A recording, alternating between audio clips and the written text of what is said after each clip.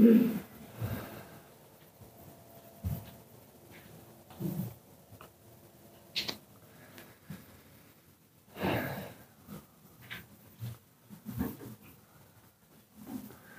your Bibles with me and turn in them to the Gospel of Luke.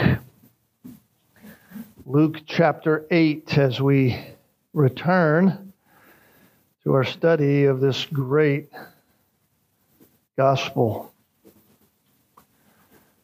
You remember that we have already spent several weeks in this passage here in Luke chapter 8. It began really in earnest back in verse 22 when Jesus was making his way across the Sea of Galilee, going over to the part where the Gadarenes were. And he crossed the Sea of Galilee, and four remarkable events began to unfold, and each of those events came with an express purpose. Nothing we have in Scripture is given to us just willy-nilly and off the fly. It is all with a purpose, and this is no less the case. The purpose is that all who were there at the time, as well as all who would ever read these words about these events, that they might get a glimpse at the very divine nature of Jesus Christ.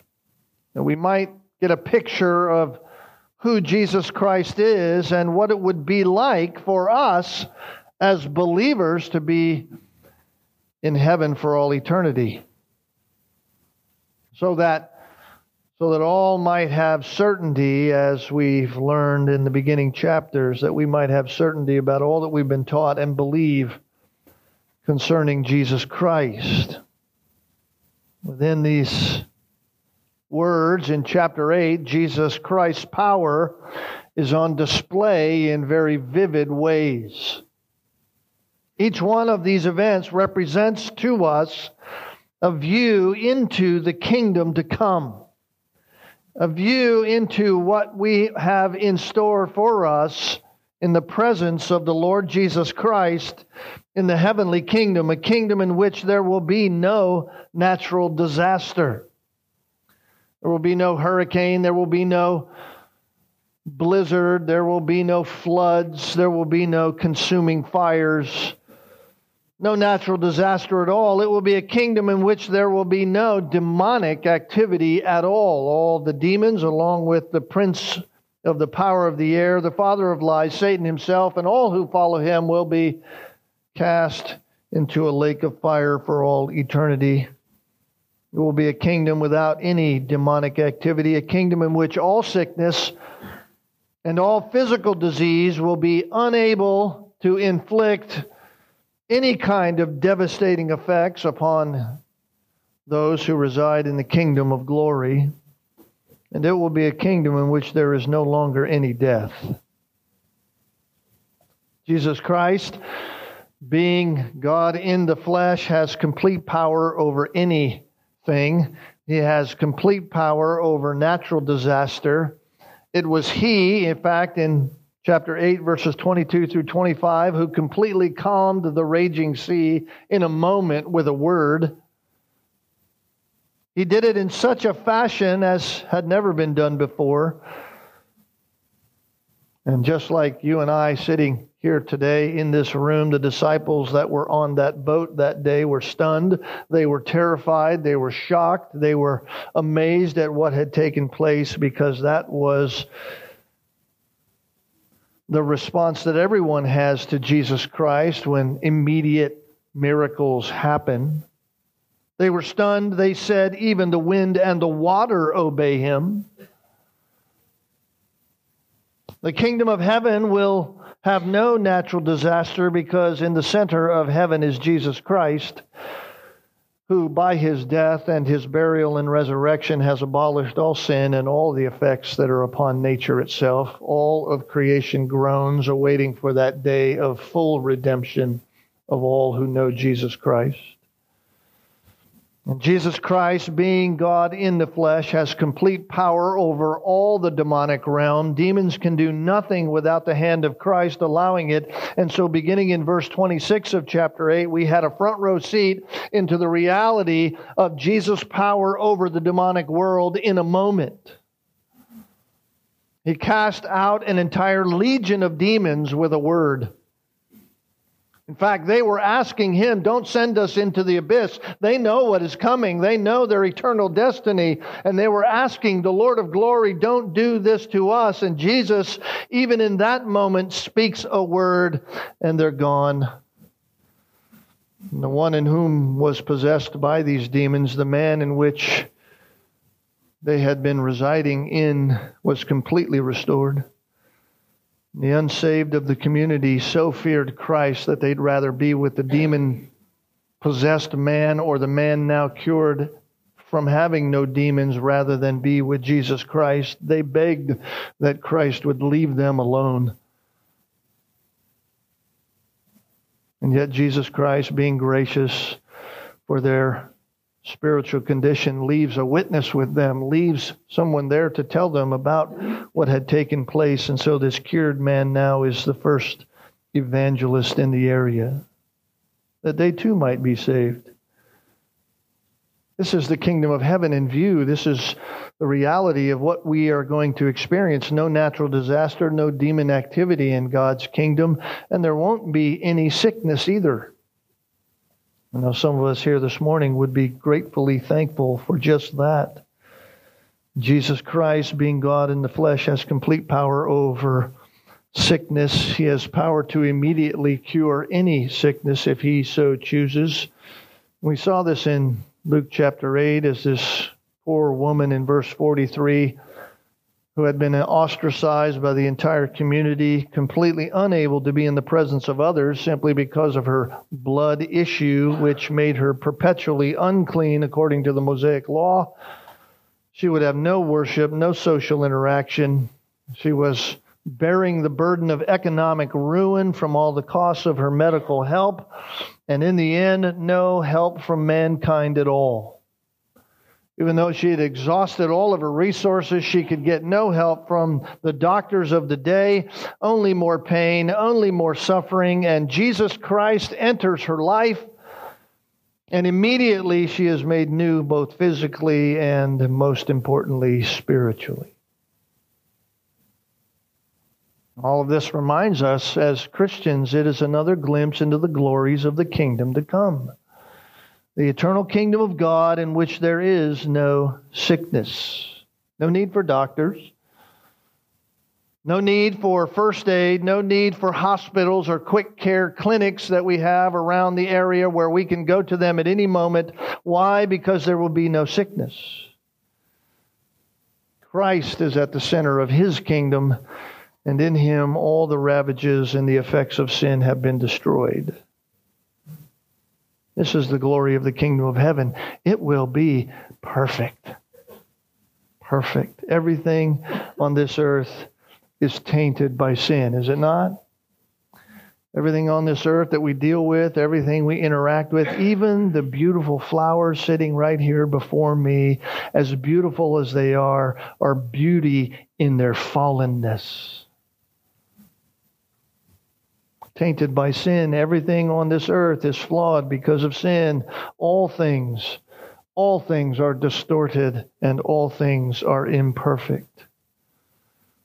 If any of us are confused about that, you certainly woke up this morning and looked in the mirror and you saw that which is imperfect. We looked at ourselves in the mirror and realized quickly that nothing is perfect. But the greatest of all the imperfections in the earth have nothing to do with the physical side of life. The greatest imperfections in all of the earth have to do with the spiritual things. We understand that the greatest perfection of all is sin that is born in our hearts. We are dead spiritually because of sin. In fact, over in Mark chapter 7, Jesus says these very words. Mark chapter 7, verse 21 to 23, he says, "From within, out of the heart of man proceed the evil thoughts, fornications, thefts, murders, adulteries, deeds of coveting and wickedness, as well as deceit, sensuality, envy, slander, pride, and foolishness. All these evil things proceed from within and defile the man." Sometimes we think it's the activity, it's the action of a person that really is what the problem is. That if we can just fix their behavior, then the problem will be fixed. We will have a moral society, we'll have a moral community, we'll have a place in which we long to live if we can just fix the outside of man and fix his moral problems. This is what our world tries to do at infinitum. In fact, today, it's don't worry about the moral issues. In fact, we'll call everything that is immoral, we'll just call it neutral, and you can do whatever you want.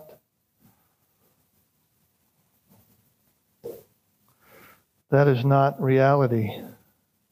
Sin is reality, and sin has had its grand effect upon all of God's creation. And that is why we all know on this earth that there is imperfection. It's why we all know that there is death. But in the heavenly kingdom, it will not be like that at all. One day, gratefully and graciously, by God's mercy, the curse of sin will finally be removed and everything will be new. Everything will be perfect. That is not fantasy. That is not mystery. That is not mystical, as if some kind of far-fetched hope in the future. That is reality. Pain and sorrow will be gone, the groaning of creation will be over, and all of those who have a relationship with God through faith in Jesus Christ will be gloriously perfected. I oftentimes get asked that question, what will it be? What will our perfected bodies look like? I don't know. But I know this, it won't look like us now. We'll recognize each other. We see Christ resurrected. We can recognize Him in His resurrected body, but it's perfect. It's glorious. Our whole person will be made completely new, and there will be no more flaws. In fact, I was reading one commentator this week who put it this way: in heaven there will be no sin, no suffering, no sorrow, no pain. We will never do anything to displease God. There will be no temptation because the world, the flesh, and the devil will be conspicuously absent. There will be no persecution, no division, no disunity, no hate. In heaven there will be no quarrels, no disagreements. There will be no disappointments, no need for prayer, no need for fasting, no need for repentance or the confession of sin, because there will be nothing to pray for or confess. There will be no evangelism in heaven. Why? Because there's only believers in heaven. So there will be no weeping, because there will be nothing to make us sad. In heaven, there will be no sin or its effects. Now, some of you might be asking yourself, why are you beginning with that this morning? Because God, through His divine mercy, is giving us another glimpse into heaven through the power of Jesus Christ to eradicate not just disaster, not just demons, not just disease, but now this morning the power to reverse death. Jesus has been reachable by many, as we have seen. He has been reachable personally and individually, and He has been botherable by all who have need. And now we can pick up where we left off last time we were here in Luke chapter 8, and the power of Christ is inexhaustible. Inexhaustible. Christ is reachable, botherable, and His power is inexhaustible. Let me read for us verses 49 through 56. While He was still speaking, some came from the house of the synagogue official, saying, "Your daughter has died. Do not trouble the teacher anymore." But when Jesus heard, He answered him, Do not be afraid any longer. Only believe, and she will be made well." When he came to the house, he did not allow anyone to enter with him except Peter, John, and James, and the girl's father and mother. Now, they were all weeping and lamenting for her, but he said, "Stop weeping, for she has not died, but is asleep." And they began laughing at him, knowing that she had died. He, however, took her by the hand and called, saying, "Child, arise." And her spirit returned, and she got up immediately, and he gave orders for something to be given to her to eat. And her parents were amazed, and he instructed them to tell no one what had happened. It's a fascinating account of Jesus Christ and his inexhaustible power to do what only God can do. You remember that he has already been interrupted as he's going to Jairus' house. Jairus is the synagogue official whose daughter is ill. Jairus had come earlier in this scenario, imploring him to come to his house because of his daughter. It's his only daughter. She's 12 years old. That doesn't seem significant to us, but it's very significant in ancient times, particularly for a Jewish family. When a female or a male reached the 12 years old age, they were considered an adult. I know some of you young people who are that age want to think you're an adult. You're not. And we'll be sure to tell you that. But in that culture, they were considered an adult. And so she reached the prime of age. She was actually at the age whereby she could be given off in marriage. So if you were Jairus, this would have been the most wonderful time in a family's life. But tragically, here his only daughter is dying. And Jesus agrees to go. And then we get this interruption. This woman grabs him, and he goes through this profound exchange with this woman who had this blood issue for numerous years that no one could help. And by the time he's finished with this woman and has restored her fully, both physically as well as spiritually, as verse 48 says, he says to her, "Daughter, your faith has made you well. Go in peace." So when he's speaking of her wellness, he's not simply only speaking of the disease that he cured in a moment, but also her spiritual life, which is why he says, "Go in peace." You have peace with God. By the time he's done with her, while he's still speaking with her, in fact, having stopped for this momentary event, stopping his movement as he's proceeding to Jairus' house, and Jairus, no doubt, would have been even more stressed by now, more anxious than ever, right? He had already been with the people waiting at the shoreline as Jesus had gone across the Sea of Galilee and was coming back that way. He's waiting on the shore in Capernaum since Jesus has left with all the people. The crowd is still waiting there. We don't know how long the girl would have been ill, but Jairus would be growing more anxious and more anxious as time had gone on because Jesus needs to be there, at least in his mind. And so Jesus starts to go with Jairus. And Jesus is hindered by the crowd. And then he gets stopped by this woman, and Jairus' anxiety level surely would have been at the peak. He would have been anxious to the max. Jesus, why are we stopping? I mean, surely that was going through his mind. And listen, right at this moment, the worst possible development happens. As Jesus is still speaking to this woman, and those around her that he's talking to in the crowd, verse 49 tells us, while he's still speaking, someone came from the house and said, "Your daughter has died. Don't trouble the teacher anymore." Crushing news. Somebody comes. We're not told who it was, but somebody from the house comes to report the drastic dire news. Jairus, your daughter has died. You're reading this text and you get to this point, your heart sinks for Jairus. He just lost his daughter. The worst has happened, right? The bothersome delay has proven to be, at least from all human perspective, a deadly delay. If Jesus simply would not have delayed, possibly, quite possibly, Jairus' daughter could have lived.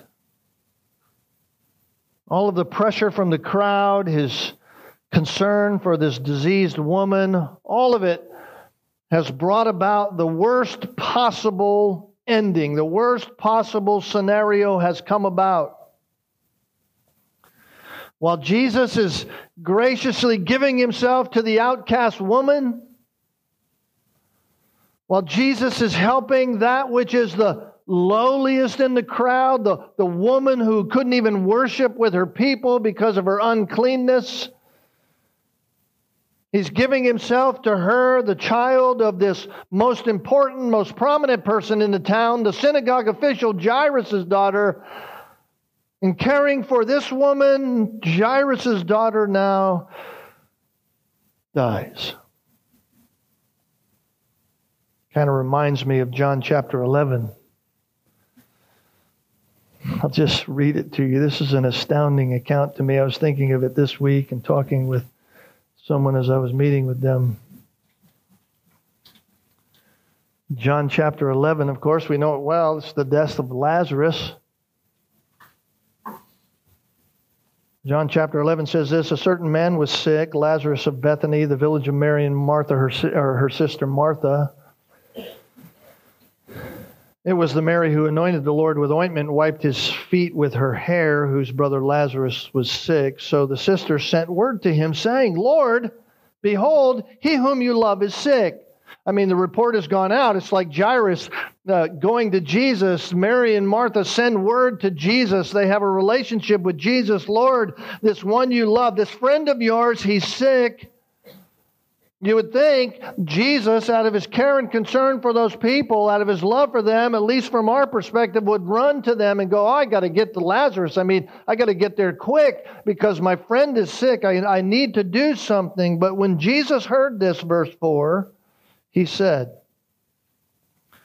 the sickness is not to end in death, but for the glory of God, so that the Son of God may be glorified by it. We go, oh, okay, now we get it. We read that. We go, okay, Jesus is the one who can do this. Okay, Jesus knows what's going on. Okay, Jesus, he loves them. Yes, he loves them. Okay, so he's going to go.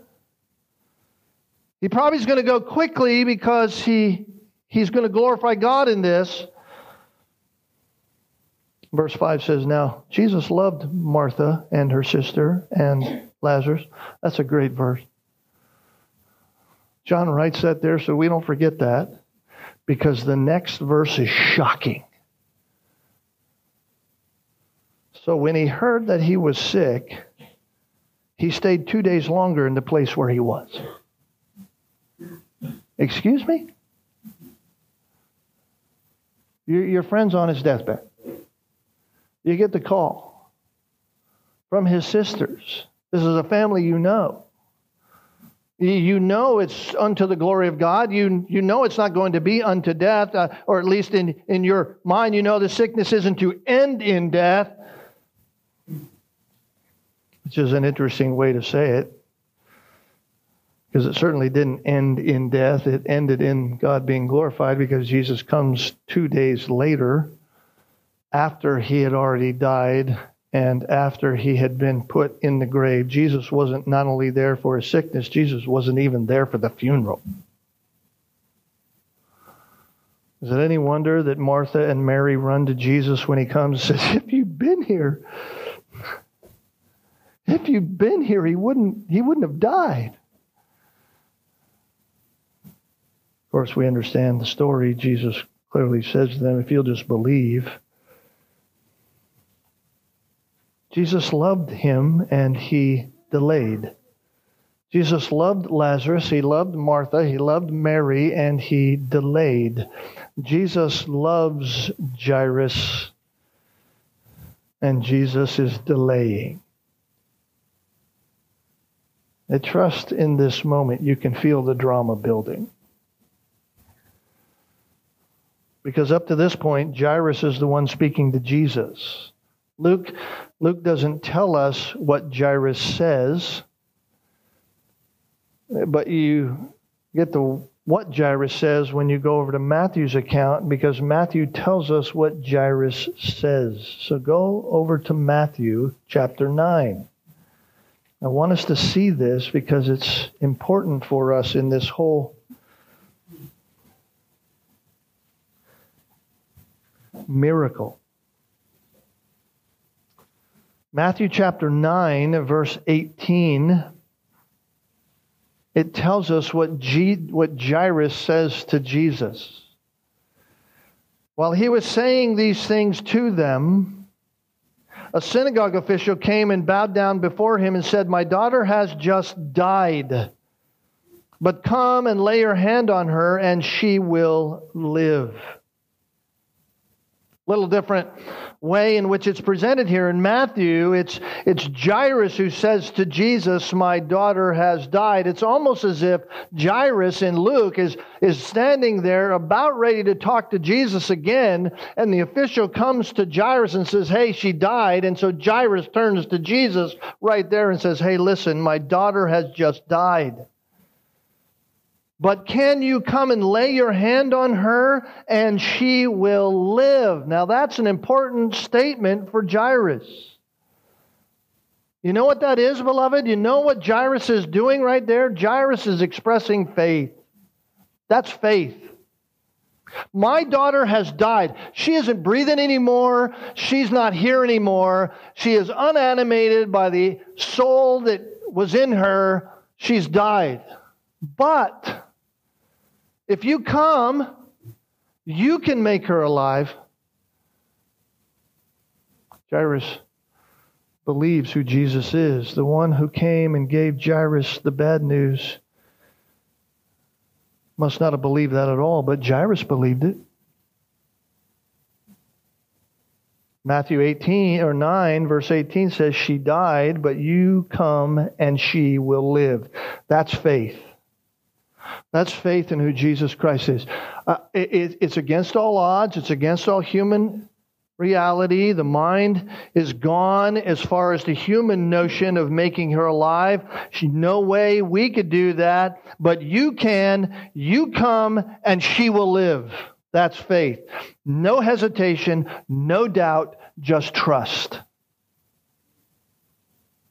And listen, this is the same promise that Jesus makes to us, beloved. You say, what is the promise? What is the promise that Jesus makes to us? It's the promise of resurrection. Notice back in Luke chapter 8 and verse 50. When Jesus heard, right, your daughter, don't bother the teacher, your daughter has died. Apparently, according to Matthew 9, Jairus turns to Jesus and says, "My daughter died, but you can make her live." Jesus says, "Don't be afraid, only believe, and she will be made well." Don't be afraid, just believe. Literally, in the original language, the grammar is keep on believing. Keep on believing. That's what genuine faith does. Genuine faith, real faith, faith in Jesus Christ keeps on believing. So Jesus makes a promise, and it's a promise of resurrection. She will be made well.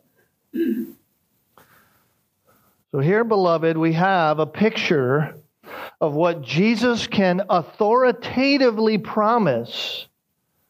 Jesus can, out of His own authority, because He is God, He authoritatively promises, not just to Jairus, but to all who will believe upon Him. If you believe upon me, you will live. He promises us life, even though you and I face sure death. Each one of us faces eternal death. Spiritual separation from God because of sin.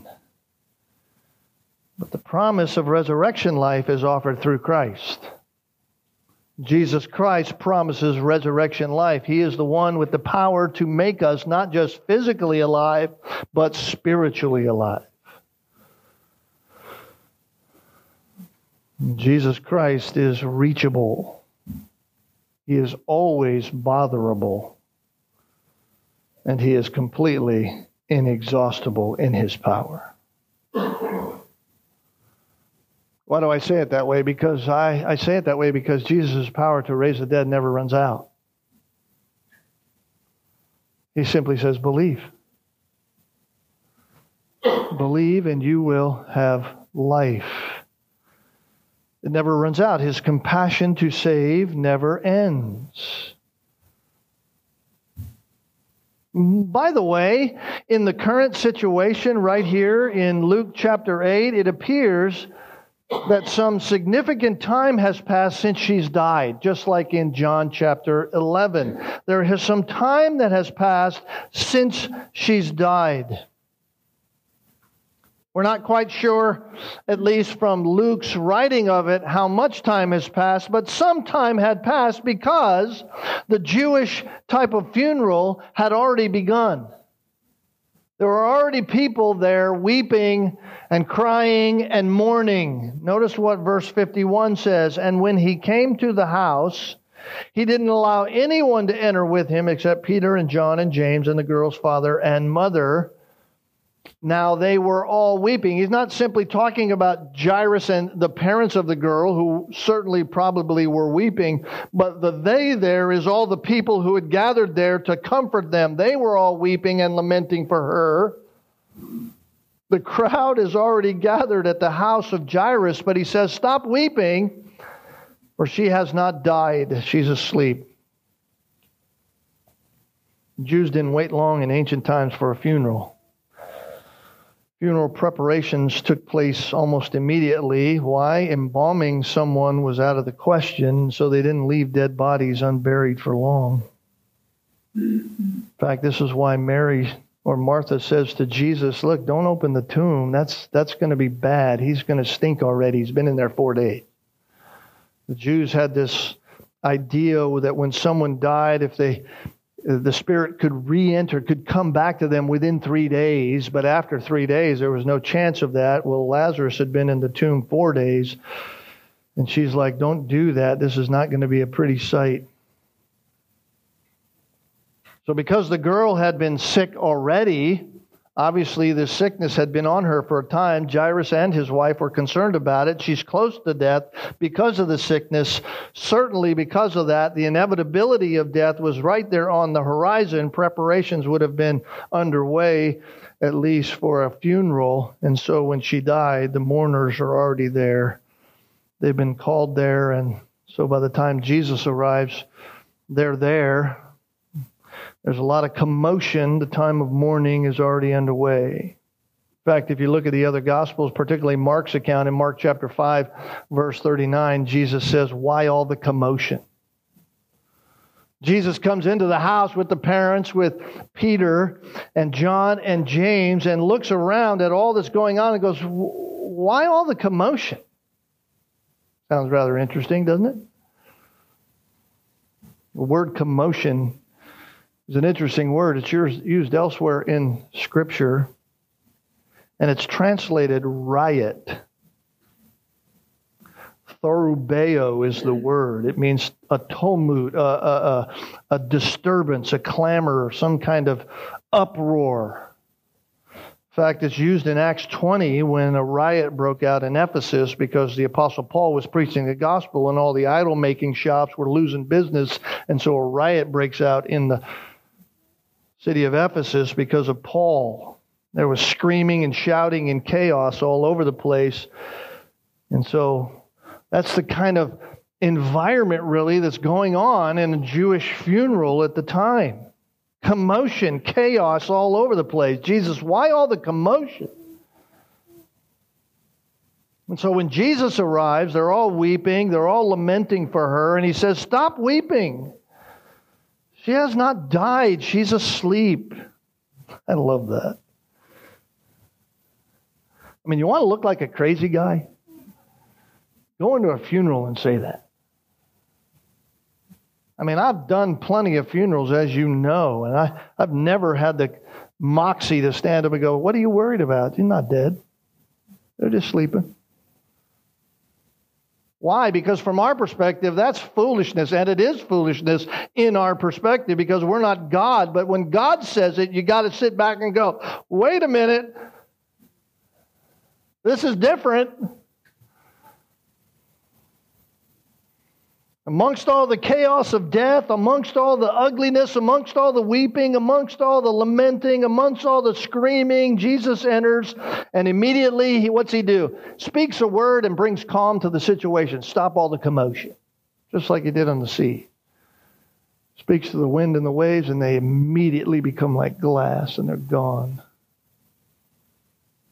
I was reading Revelation this week. There's a time in the tribulation time when one of the angels blows his trumpet and all the four winds of the earth cease. I can't imagine what that will be like, that all of the earth will have not a whisper of wind. Not a whisper. Every ocean calm, every lake calm, every river calm. Not a whisper of wind, not a leaf moving. That seems like an eerie thought. Here's Jesus walking into all this commotion. He says, "Stop it. Stop all this." Luke tells us he didn't allow anyone to enter with him except Peter and James and John, those three of his closest disciples who go even onto the mountain and see him transfigured. But here they are again, and the girl's parents are with him, and so they come to the house. They see all the commotion that's going on, people loudly weeping for her. Now, what that tells us is that Jesus knew these things were going to be chaotic. He knew it would be like that. He didn't want to add any more chaos, so Jesus doesn't allow the crowd to be there. So from the time they left the crowd and entered the house, now it's just Peter and James, John, Jesus, Jairus, and his wife. And of course, the girl. Jesus enters in to this chaotic situation, noise, chaos going on, and he brings a new view on death. He says, why make all this commotion and weep? Why do that? I think it's interesting. We can't miss it in the words of Jesus, because Jesus brings a whole new dynamic to a funeral, doesn't he? Jesus Christ brings a whole new dynamic to the reality of death. Physical death, listen, for us, beloved, physical death is only a temporary thing. When I say us, I mean humanity. Physical death is only a temporary thing. He says, she hasn't died, she's asleep. Listen, this should be everybody's view of death, in fact. Whether we're saved or not. Why? Because once anyone dies, their soul immediately is in the presence of God. And they are in the presence of God either to be judged or to be welcomed. That's what death does. We need to think of death that way. Why? Because death isn't permanent. Death is transitional. It isn't final. It isn't the end. It is sleep for the body, but it is not sleep for the soul at all. There is no such thing as soul sleep. I know some of your teenage kids may sleep in the bed and you can't wake them up, and you might think their soul is asleep. But they're not. I remember one time when I was in the military over in Germany, I had worked a long, hard day. It was very hard, and we had these emergency drills that would go on all the time. They'd turn on these very loud buzzers, and I slept right through that buzzer, and my commanding sergeant came in the room, was shaking me and asking my roommate, "What, is this guy dead?" Finally, I was roused awake, much to my Sadness, I had to go back to work. The soul is not asleep. Jesus says, don't mourn this. Don't mourn this. In fact, Matthew's account tells us that he tells all the people, get out. Get out. The funeral's over. They're there for a funeral, and Jesus says, get out, Matthew 9:24. Just get out. Pretty strong stuff. Look at verse 53 with me here. And they began laughing at him, knowing that she had died. I mean, in their minds, he's out of his mind. Mark and Matthew tell us that he put them out. So he's not just saying, stop all of this commotion. He's saying, get out. Stop the crying. The funeral's over. It's time for you to leave. You can only imagine what they would have been thinking. Is it any wonder that Luke writes it this way? They began laughing at him. What? Are you crazy, bud? Certainly you're out of your mind. No wonder some laughed at him. They knew the physical reality of life. They knew her body wasn't animated anymore. They knew she wasn't breathing. But he puts them out. Get out. The funeral's over. And then Mark's gospel says that he takes the father and the mother and the 3 disciples. And he says here in verse 54, however, he took her by the hand and called, saying, child, arise. The Bible tells us that Jesus was given the authority to raise the dead by God the Father. Jesus said of himself, I give my life freely and I raise it up on the last day. Jesus Christ has the power to raise life. Some he will raise to a resurrection of life with him, and some he will raise to the resurrection of eternal judgment. Not all will sleep, not all will physically die, as the Bible tells us, but all will be raised. All will be changed, and Jesus was showing that in him alone is resurrection life. You get out, she isn't asleep, child, arise. His power is inexhaustible. Jesus has just come from throwing out a demoniac, and on the way over, he calmed the sea with a word, and then he heals a woman of her physical disease in a moment that no one else could even touch. And here, Jesus just speaks a word. Child, arise.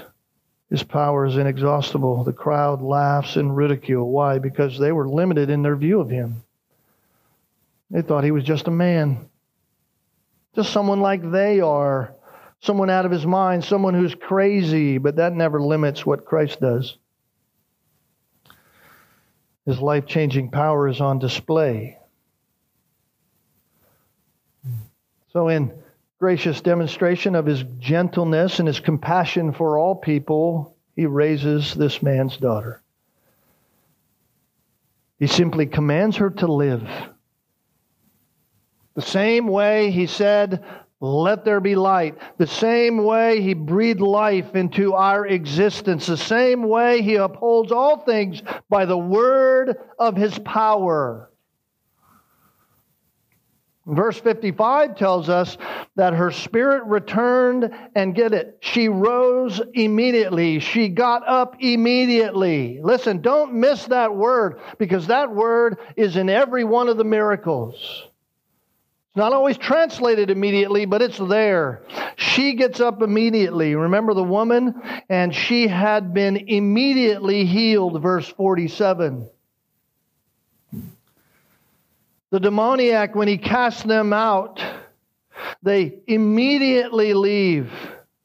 They implore him, don't send us into the abyss. Verse 32, there was a herd of swine feeding on the mountain, and the demons implored him to permit them to enter the swine. And he gave them permission, and the demons came out. It's an immediate action. Jesus speaks a word to the wind and the waves, and they immediately become calm. This is the way it is with the power of God. This is always how true miracles happen, beloved. We don't have to be confused about, is this a miracle or is that a miracle? Is this face on the cheese sandwich that the Catholic Church puts out there all the time, some kind of foolishness in the clouds or whatever? Is this a miracle? Listen, it's always, this is how miracles happen. Miracles are always complete and always immediate. You see that in all these events. That means that Jesus took her departed soul, her departed spirit, and He put it back into her lifeless body. Child, arise. And she began to physically live. Does that blow you away? That was me. Absolutely blows me away. From sickness unto death to immediate life. No rehab. No lingering weakness. Just instantaneous healthy life.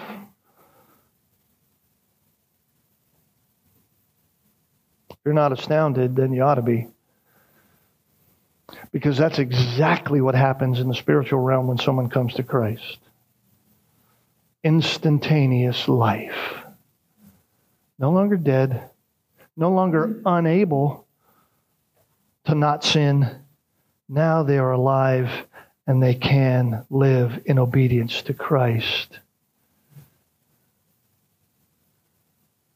Is it any wonder verse 56 says her parents were amazed? Her parents were amazed. Here's how Mark put it in chapter 5, verse 42 of this account. They were completely astounded. I love how the English translators, we try to find words that capture all the essence of what the original language says. Amazed, astounded. I mean, we could put all kinds of vernacular in there. They were out of their minds. They were crazy. They were gone. They were so happy they couldn't do anything. They were dumbfounded. That's what they were. The scene has completely changed. It's gone from funeral to birth in a moment. Where there was weeping and sadness before, now there's no more mourning. There's no more sadness. Now there's just celebrating and rejoicing. And Jesus has to say, excuse me, can somebody get her something to eat? Spirit returns. She gets up, verse 55, and He gave orders for something to be given to her to eat. In other words, this isn't a ghost, people. This is not a ghost. She isn't just a spirit being. This is your little girl brought back to life. She's well. And to show that, Jesus says, get her something to eat. So here, again, beloved, here's the inexhaustible power of our Lord Jesus Christ creating life instantaneously. There's a lesson here for us. Jesus Christ is reachable, He's botherable, and His power is inexhaustible. And this is just what the future kingdom is like. No disaster, no demons, no disease, and no death. No death. Why? Because sin and its effects are completely gone. Completely reversed. What a day that's going to be. I remember talking to a man years ago when I was pastoring in Ohio who was on his deathbed. He had a blood disorder. He was surely going to die. He's in hospice care. I said to him, Fred, what do you look forward to most when you die? He said that I will have no more sin. No more sin. Only God could do that. Only God could do that. There's just one more thing here as we finish this morning. Just one more thing. You ever wonder why Jesus told them not to spread the word? Verse 56, He instructed them to tell no one what had happened. You ever wonder about that? I'm sure as I was preaching, you had read ahead and you were reading that verse, said, oh, I wonder what he's going to do with this. What he's going to do with this. If you were a parent, how could you keep it a secret? If you were Jairus and his wife, this is your little girl, your only daughter, surely you would say something. Everybody knew she was sick. Surely it's going to come up in a conversation as you're walking down the street with her. Hey, Jairus, what happened? Sorry, I can't tell you. If I tell you, I have to kill you. What's Jesus doing? You ready for my profound answer? I don't know. I'll give you what one commentator said. I think we would tend to agree with what he says. Here's what he's saying. Don't feel like, Jairus, don't feel like you have to go out and tell the crowd. Don't feel like you have to go and spread it around. Don't do that. Why? That's not your obligation. It's not your obligation to go and spread the word around. That's not your responsibility. It's already being spread everywhere. In fact, if you look at the other gospel accounts, that's exactly what it says at the end of it. And word spread rapidly. It's already being spread. Why? Because Jesus came in at the beginning and said, listen, what's all this commotion about? Get out. Jesus cancels the funeral. Surely people would have went out and started talking about that. Everybody who knows there was a little girl who was sick and that she died is going to be talking. The girl's alive. Everybody is going to see that. The word's going to go. You don't have to say anything. You don't need to do that. You know what I want you to do? I just want you to enjoy the reunion with your newly alive daughter. Don't worry yourself with the news of this. It will take care of itself. You just simply enjoy your daughter. Just enjoy the power of God. Enjoy the life of your daughter and give thanks to God.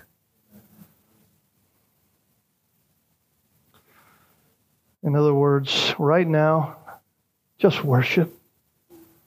Just worship God.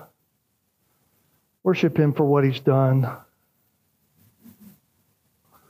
Remember chapter 1? Luke says, Theophilus, I'm writing this so that you might know. Theophilus, you need to hear this. You need to hear this about Jesus so that you will have certainty about what you've been taught concerning Jesus. You go out with your life, Theophilus, and you just live it.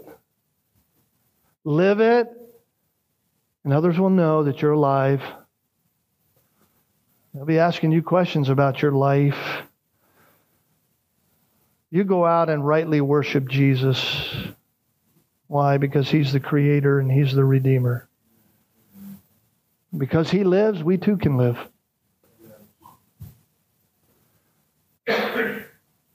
We'll only live if we repent and believe. It's the only way to live.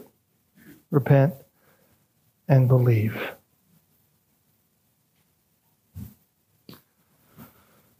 Guess what He does in chapter 9? Jesus starts to send out the witness. Now it's time to go and tell. We'll see that next time. Let's pray. Father,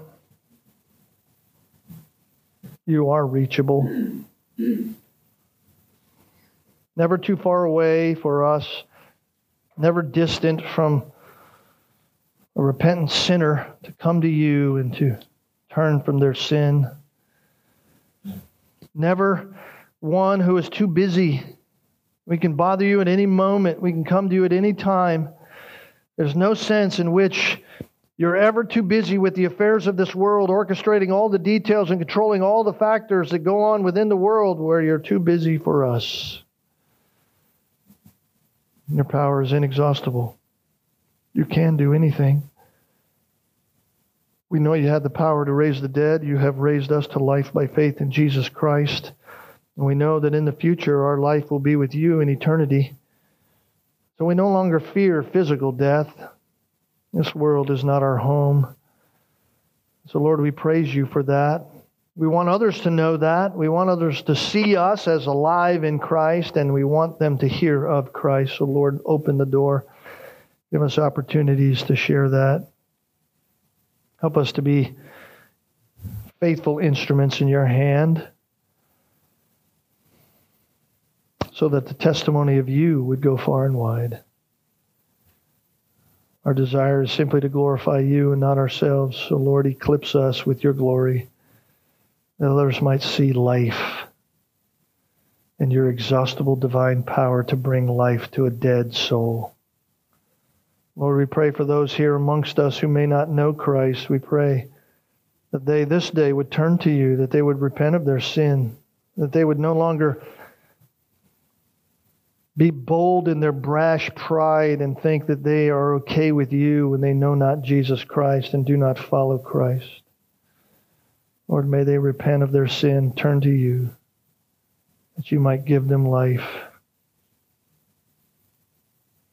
Let their sin, death of soul, not be unto permanent, eternal death. Make them alive by your mercy and grace, we pray. In Jesus' name, amen.